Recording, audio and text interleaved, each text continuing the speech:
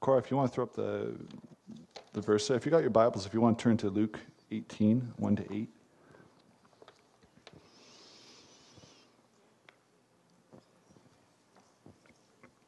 We're going to open up with 3 in the Word of God. I'll just wait for it to get on the screen there. This in itself is an experience, I tell you. Okay.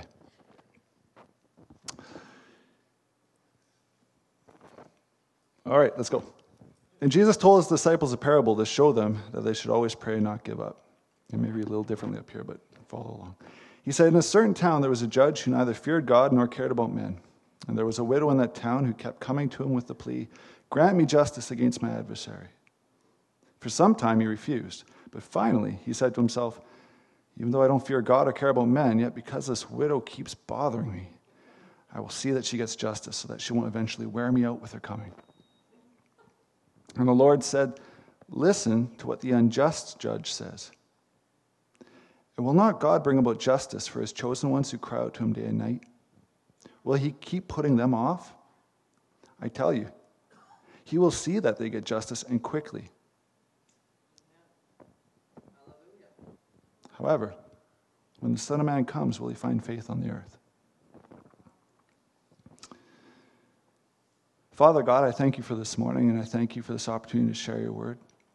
And I just pray, Lord God, you're our good shepherd. You are our healer and our one who's anointed this, and I just ask your blessing on us today, Lord.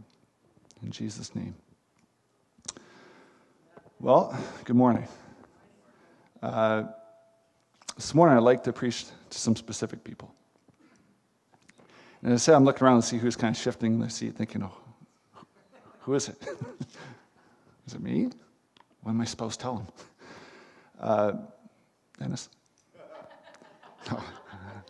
I want to welcome Dennis and Jolene Peterson too, dear friends of both myself and the church. And wasn't expecting to see him today, but I mentioned I might put him on the spot. So we've done that, and we're moving on. And as I'm saying, I'm speaking specifically, I do have some notes. Which means my eyes are going down here occasionally, that's why. I know if I keep looking up here, I'm probably going to go like this way and that way, and we kind of want to stay on course of it here. In January, Pastor David introduced us to the theme of the messages for the year. It was territory. Stepping out and going after what God has called us towards. Then over the summer, we looked particularly an aspect of that, supernatural summer. And God equipping us and empowering us to move forward in that. Now as we go back into the fall, and as we return to the overall theme of territory, maybe it's time to do a little bit of a checklist, a checkout. Where are we? In January, we heard about territory. Some of us got excited to move forward, to step into what God had for us. And as time progresses, sometimes that excitement kind of dwindles a little bit.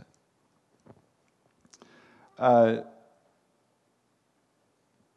you asked yourself lately, whereabouts are you? Now, I'm confident if I'm to ask a number of you, how are you doing today? How's your walk with Christ? How's the territory you stepped into? I'm sure most of you would be great. God's great. Life's good. We're rolling along. Things are swell. But perhaps, if I was to ask a couple of you, maybe in a moment of candidness, how are you doing? How's your relationship with Christ?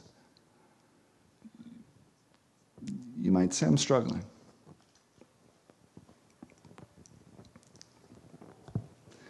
So specifically, I don't have names, but it's for you. It's for you who are struggling.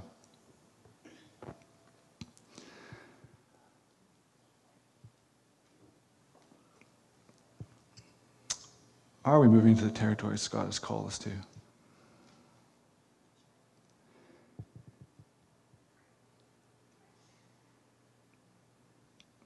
And if not you, maybe someone close to you. I mean, we all struggle, right? At times. Interesting thing is when I say struggle, or if we answer struggle, do we ever ask ourselves what we mean by it, first of all? Maybe it's just personal experience or experience with others. Usually when they say, I'm struggling, and you ask them, where are you? And they say, I'm struggling. First of all, they mean it almost as a place. That's where I am. And they also mean it as a feeling. Even something that's being done to you, like you're on the receiving end of the struggle. You're getting beat down. You're struggling. It's not so much that you're fighting, if you want to use a different word.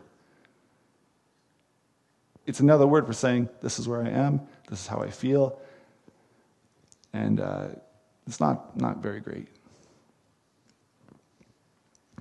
But it's interesting when we think of it in a different word as fighting, because fighting and struggling are the same thing. If we think of it as fighting, fighting is an action we take, not a place where we are. It's an action we take in the place where we are. To fight, to struggle. But if it's an action we take, then where are we? No? If we want to use in kind of the contemporary journey language in this sense, the Old Testament uses walk. Your walk with Christ, your journey with Christ. You kind of think of it as you're at a crossroads. A decision point. A point of wrestling. A point of deciding what's next. Whether it's a period of dryness, a period of confusion, a period of dealing with sin. Or you know what, it doesn't even have to be epic. It can be just mundane. Sometimes our Christian life suffers, it seems, in just the mundane things of the day-to-day grind of life. And what once was passionate fire is a little ember now. We're not sure how we got to that place, but that's just where it is in the moment. So specifically, that's who I'm going to be talking with today. I'm sure it's not most of you. Probably nobody in the room. So you give me a little bit of grace by letting me practice for the people that will eventually come in to hear this.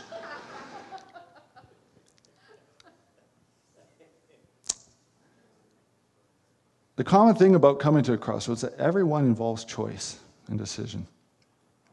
And immediately we find ourselves presented with options that lead us either closer or farther away from the one who calls us. So I thought we'd look at three of the options here.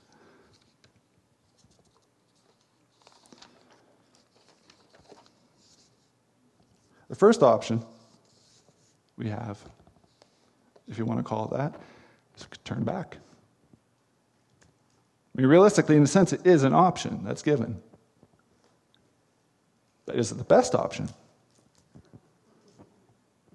Now, in these points of wrestling, you can actually look at it one way, one of two ways, really. You're the person struggling with a sin that's brought you to this crisis point. Because usually when we think turn away, right, that's repentance. So in that sense, that's good. But the decision point isn't usually what's brought about this crisis. It's the fact that, if you want to think again, because I like illustrations, if you want to think of the journey, the path, when you've deviated from the path, you've gone from light heading out towards darkness. So it's like the light has got your attention again. It's illuminated the fact of where you are, and now the decision needs to be made. You're going to move towards or away. Right?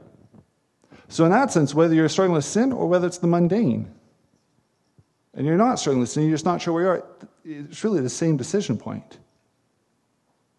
To turn away from Him and go after your other option, whatever you think that may be, or to continue on to Him. There's a Chinese general, I'm sure you've heard of him, Sun Tzu, if I say his name, Sun Tzu, wrote The Art of War, and military colleges study him and whatnot. He said, to fight and conquer in all our battles is not supreme excellence. Supreme excellence consists in breaking the enemy's resistance without fighting. See, the enemy doesn't need to beat you. He doesn't even need to make you think that he's won. All he needs to do is make you think that you can't win. That's all it is. If he can get that, doesn't need to do anything else.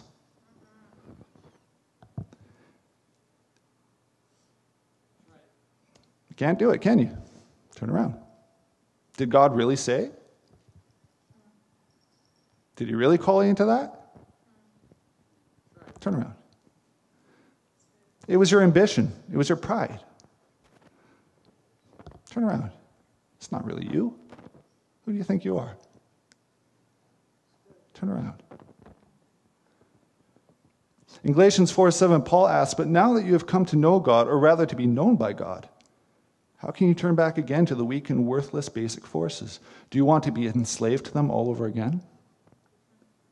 And Peter says in 2 Peter 2:20-21, "For if after they have escaped the filthy things of the world through the rich knowledge of our Lord and Savior Jesus Christ, they again get entangled in them and succumb to them, the last state has become worse for them than at the first. For it would have been better for them never to have known the way of righteousness than, having known it, to turn back from the holy commandment that had been delivered to them." The author of Hebrews had this to say in 10:39, "But we are not those who shrink back to destruction, but of those who have faith, the preserving of the soul." The Lord said there's a hope and a future for you. It's fascinating. If we want to turn away, what are we turning to? Have you ever asked that? Really? I mean, Jesus said there's really only two paths. There's the narrow path and the broad path. One leads to God, one leads away from God. That's really, you take all the options the world can give you, religions, secularism, whatever, it's all two paths. One towards, one away. So if it's not towards, then what's the benefit of the one away? If you look at what the world offers, it's fascinating. I'll be honest. Because they say they're from nothing, they're for nothing, and they're going to nothing. Consider that. Ultimately, that is really what they say. They came from nothing. So there's no purpose. So there's no purpose that they're here. And they're going to no purpose. So nothing ultimately matters. And that's the hope they give. They have no hope, ultimately. They say the best that you got is to take what you can get now and make it count while you can. If you can. While you can. And that's it. And even that, if you're paying attention, all the world can offer fades. My generation grew up on television. And we watched people at the height of their fame. Now, as I'm getting older, I'm watching them get older, and I'm seeing the strong don't stay strong. The beautiful don't usually stay beautiful. And they invest a lot of money, and they end up looking really freakish eventually. The rich, a lot of times they don't stay rich. And no matter how rich someone gets, no matter how powerful someone gets, someone eventually comes and eclipses them. And their significance is diminished. The ones with the influence and clout, eventually that fades. They've got nothing that they can offer. The best they can offer is the hope for something that fades while you can have it, and then nothing. Think about this. If God wasn't even true, what he offers is better. But he offers ultimate hope, which is something the world cannot offer. For real.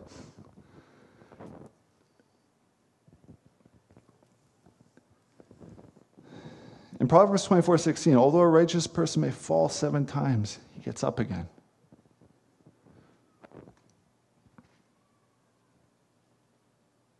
What else do you got to turn back to?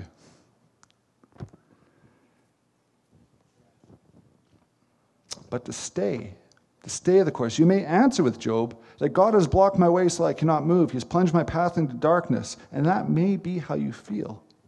And he says at 19 verse 8. But you can also answer with Job to those feelings in the same chapter, 19 verse 25 and 26. But as for me, I know my Redeemer lives. And he will stand upon the earth at last, even after my skin is destroyed. Yet from my flesh I will see God.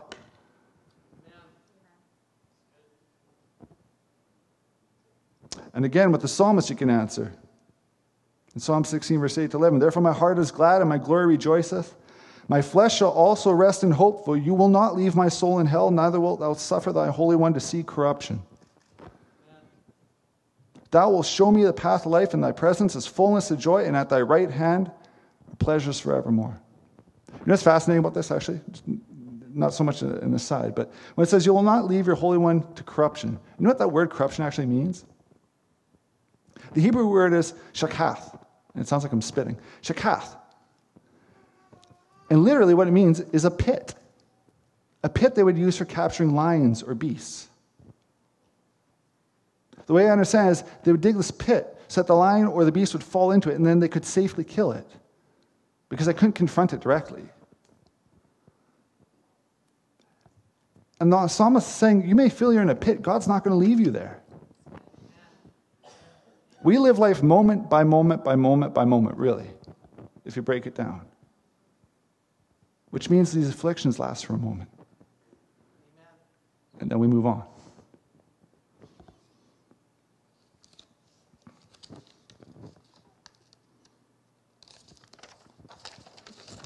Let's crinkle the page here. Option 2. Going back's not going to work. But what about our second option? Our second option is to stop and stay. Set up camp. Not going back, but ready to settle down and call it good. I mean, I've got this far. I'm not going to go back, but I don't know if it's worth it to go ahead. I'm uncomfortable. The change might be a little bit costly. I'm not going to go back. I'm good. What's interesting about this option is I was thinking in Numbers 32, it's sort of a physical idea, representation idea, where the Israelites are going to cross over the Jordan into the Promised Land. But 2 tribes, the Gadites and the Reubenites, on the east side of the Jordan, before they cross over, they say, you know what? Our cattle like it here. This is good. God's given us this territory. We've cleared it out. So, yeah, we're good. We don't need to cross over. We'll take this. We're fine. And Moses gets ticked off because he thinks automatically that their intention is to not move forward across the Jordan so that they don't have to fight. And like, no. We'll fight. In fact, we'll go with you, and when it's cleared out, then we'll take our land. But we want this. We're good. We'll stay. What we can learn from this, because actually it was a positive thing in a way, is you may think that this is where you're okay with being. But what about the people beside you? The people you're involved with? See, our life and walk with God is not just me and God, and that's it. It was never meant to be that way. Jesus says the greatest commandment is love the Lord your God with all your heart, your mind, your soul. What's the second one? And can anybody hate his brother and say they love God? God says you're a liar if you do that. So just to say, I'm good here, that's great for you. But there's more than just you. So if for no other reason, get up and press on, because you've got other people. We've got a generation involved with now and coming up and even ahead. There's people all around us. They need to know the power of God. They need to know people that are committed to following God. They're not going to give up. They're going to press ahead. Even if they're comfortable, that they're going to fight even for their benefit and for their sake.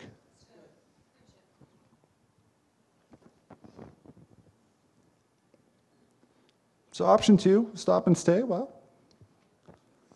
I don't think it's the best option, to be honest. Better than the first,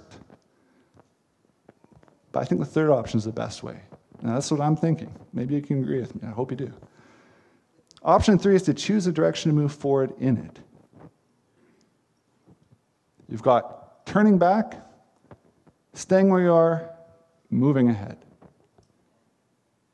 Now, this is the one where faith really comes in. This is a hard one. This is the fight. This is where it takes faith to believe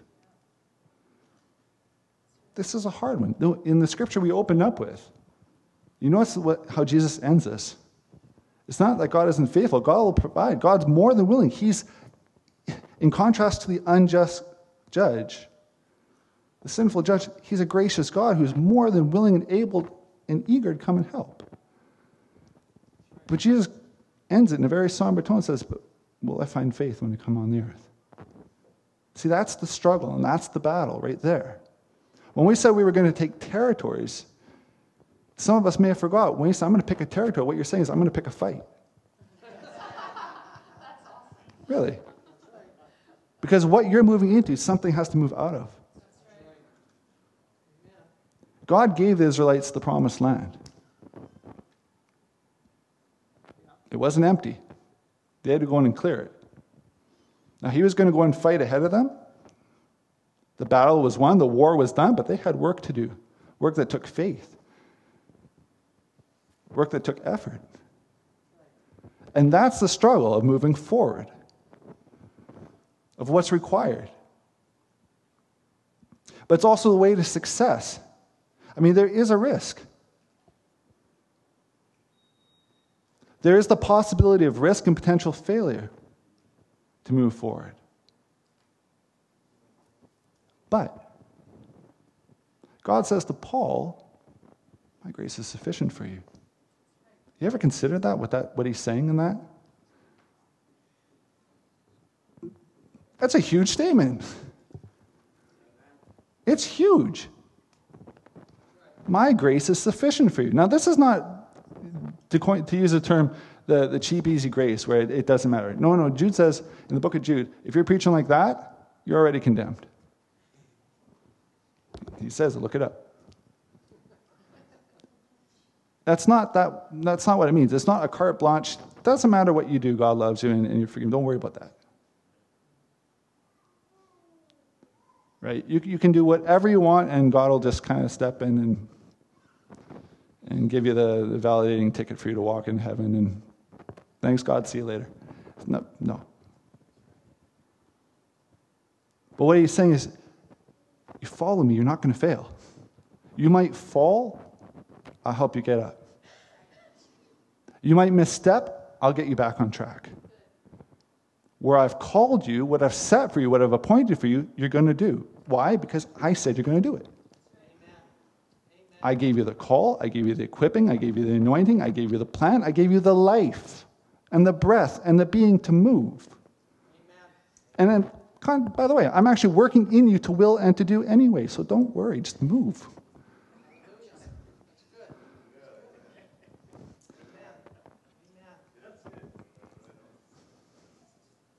Muhammad Ali, he said something interesting. He said, the fight is won or lost far away from witnesses. Behind the lines, in the gym, and out there on the road, long before I dance under the lights. What he's saying there is, even before he gets into that ring, he's already determined in his heart that he's won. Even before you're in the battle, you've got to determine now, I'm not turning away, I'm going forward. Come hell or high water, I'm going forward. See, we've got to remember where we are in light of where we're going. Now, you may find yourself in some kind of struggle or some kind of dryness. That doesn't mean you've gone way off the track. David says, even though I walk through the valley of the shadow of death, you're with me.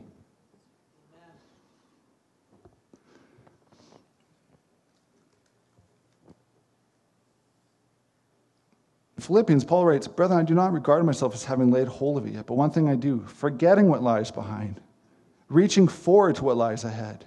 See, what God has called you to is not changed. Why? Because the object of the call is always to lead us and others to Him.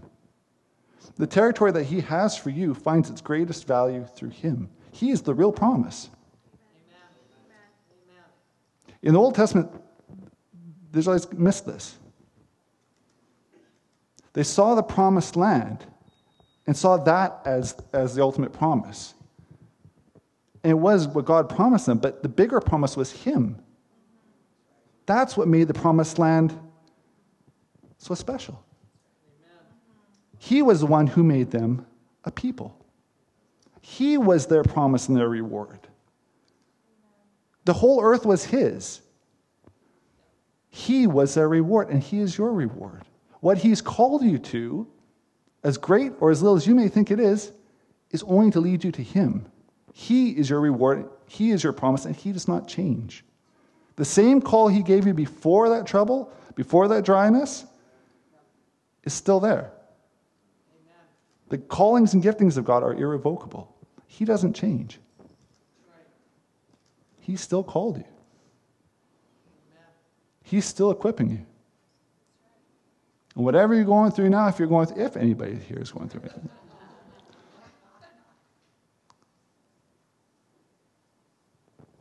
is in such a way that not only will it glorify him, that you'll come out stronger than before. You say, in the past, I remember my past. I remember the passion I had for God. Now it's an ember. Paul says, let it go. Maybe it was.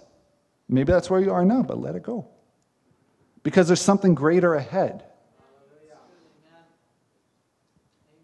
Maybe what you had and lost was significant, but there's something better ahead. And that little ember today can be a raging fire unlike you've ever seen before.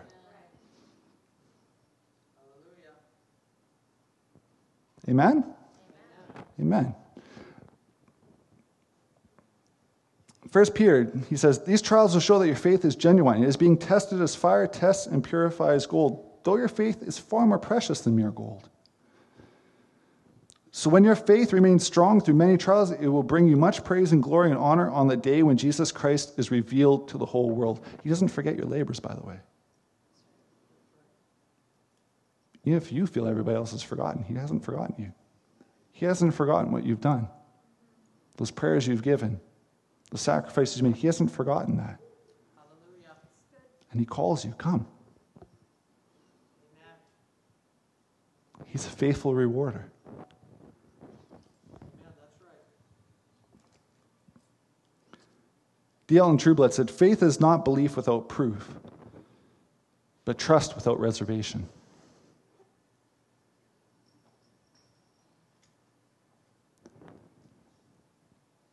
We move forward not because of the object, but because of him who's offered it. Let's get real for a second. God either is or he is not. There's no gray area of God partially existing. Right? He either is or he is not. Now, we can get into this a bit. We don't have the time, but I put my money on that he is. For a lot of great reasons. So if he is, and he's revealed himself, we got to think about this for a second. If he actually is, then even by definition of who he is all-powerful. He is all-knowing. He does not change. He is good. Now, good is a word we've forgotten and misunderstand and misuse. And I've said it before, but good, there's nothing lacking in it morally. Can we even think about that? His will, his actions, his intentions, his purpose, his being is good and kind. His kindness, I don't mean for this to be an aside, but his kindness, it boggles my mind, to be honest. The Bible talks about his kindness drawing people to repentance. And I don't get it. I see it. I've experienced it. I don't get it. But it points me to the fact that God is good. And beyond even what I understand to be good, that he is kind, that he is loving, that he is faithful, that he does not leave you. He has not forsaken you. And all his promises are yes and amen.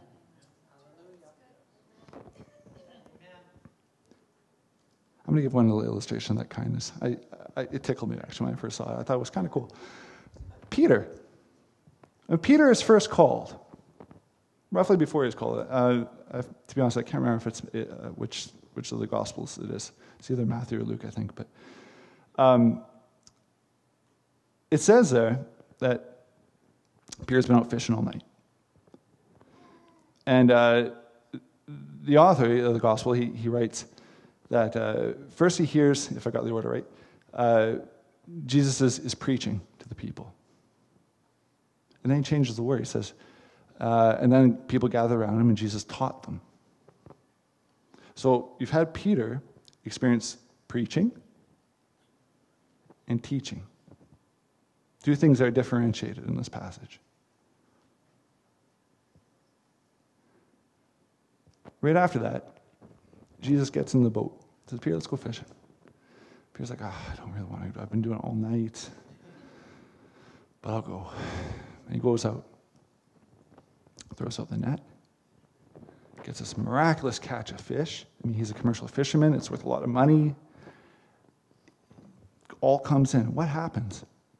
It wasn't the preaching and the teaching. It's the kindness of Christ that all of a sudden drops Peter to his knees and says, Lord, I'm a sinner. Did you catch that? See, when I think of drawing people to repentance, it's a lot more... You want to pull a little bit of the hellfire and brimstone and be like, got to get right.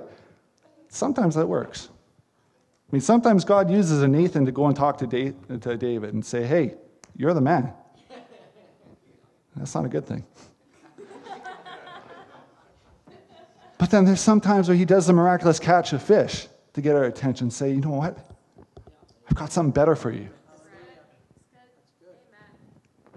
Wherever you are, unless you've made the choice to leave the path, you're still on the path. Whatever you're facing, that's part of the journey, but he who called you is still there. He who gave you that promise, who put that desire in you, is still there. He's not surprised by this. Hebrews 10:23, let's hold unswervingly to the hope we profess. For he who promised is faithful. Hebrews 12, therefore, since we are surrounded by such a huge crowd of witnesses to the life of faith, let us strip off every weight that slows us down, especially the sin that so easily trips us up. And let us run with endurance the race God has set before us. We do this by keeping our eyes on Jesus, the champion who initiates and perfects our faith. Because of the joy awaiting him, he endured the cross, disregarding its shame. Now he is seated in the place of honor beside God's throne. Think of all the hostility he endured from sinful people so that you won't become weary and give up. You know, he can set the example for us. He took something brutal. He suffered through it. He was tempted to turn away. But he looked beyond. You know, we can do the same thing.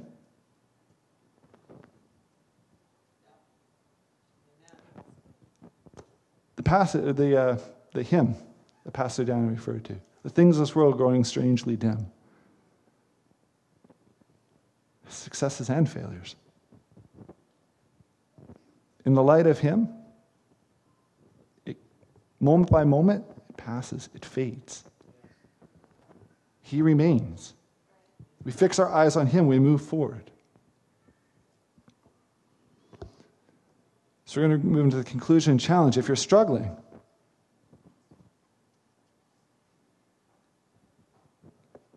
then fight. Don't give up. Press on. Don't get weary. Now is not the time to shrink back. Amen. Encourage each other and press on. Amen. There's hope for your future, and the promises of God are yes and amen. He who called you is faithful. Get up. It was always going to be a fight.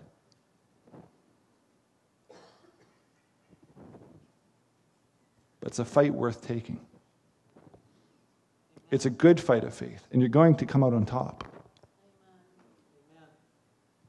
We include 2 Thessalonians 1, verse 11 and 12. So we keep on praying for you, asking our God to enable you to live a life worthy of his call. May he give you the power to accomplish all the good things your faith prompts you to do. I'm going to repeat that. May he give you the power to accomplish all the good things your faith prompts you to do. The very thing you're fighting for. The very thing Christ is looking for when he returns. The very fight we're called to believe. You realize that's what Christ said the work is? To believe in the one who the Father sent. Everything else boils down to that. Do we believe him?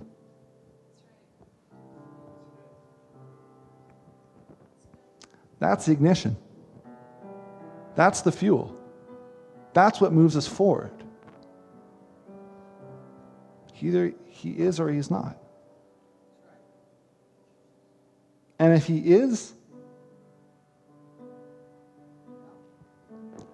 I'm all in.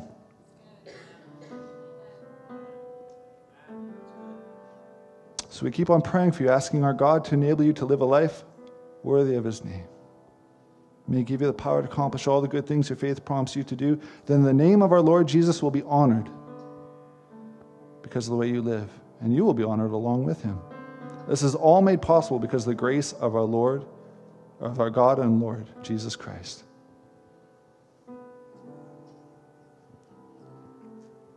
Amen? We can bow our heads for a second and close in prayer.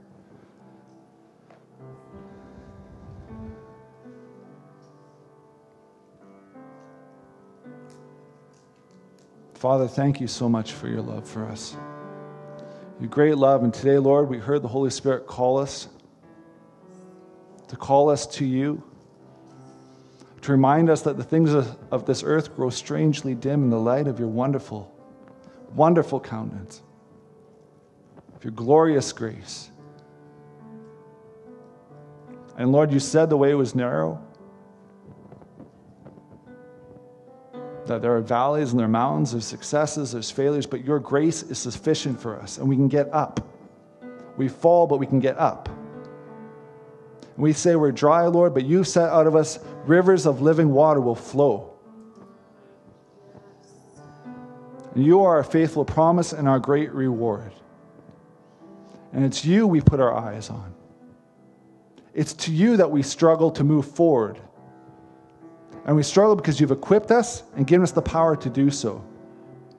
You've given us the direction and the call and the anointing and the leading and the guidance and the faithfulness to help us to move on. Give us grace to remember, Lord God. Let the embers inside us become a passionate, roaring fire again for you, Lord. Take away our dryness, Lord. Fix our eyes on you. Help us to get up and move one more step. Followed by one more step. Followed by one more step. We bless you, Lord God. We thank you that you are faithful to do this and abundantly above all that we ask or think. That you are good and you are kind and you are merciful and you call us to you. And it is not an empty promise. It is not an empty call. It is a call that you will fulfill and bless. And we bless you, Lord God. Help us to be encouraged and to encourage others, to look beyond ourselves and press on. For the glory of the name of your Son, Jesus Christ. And in him we all say, amen.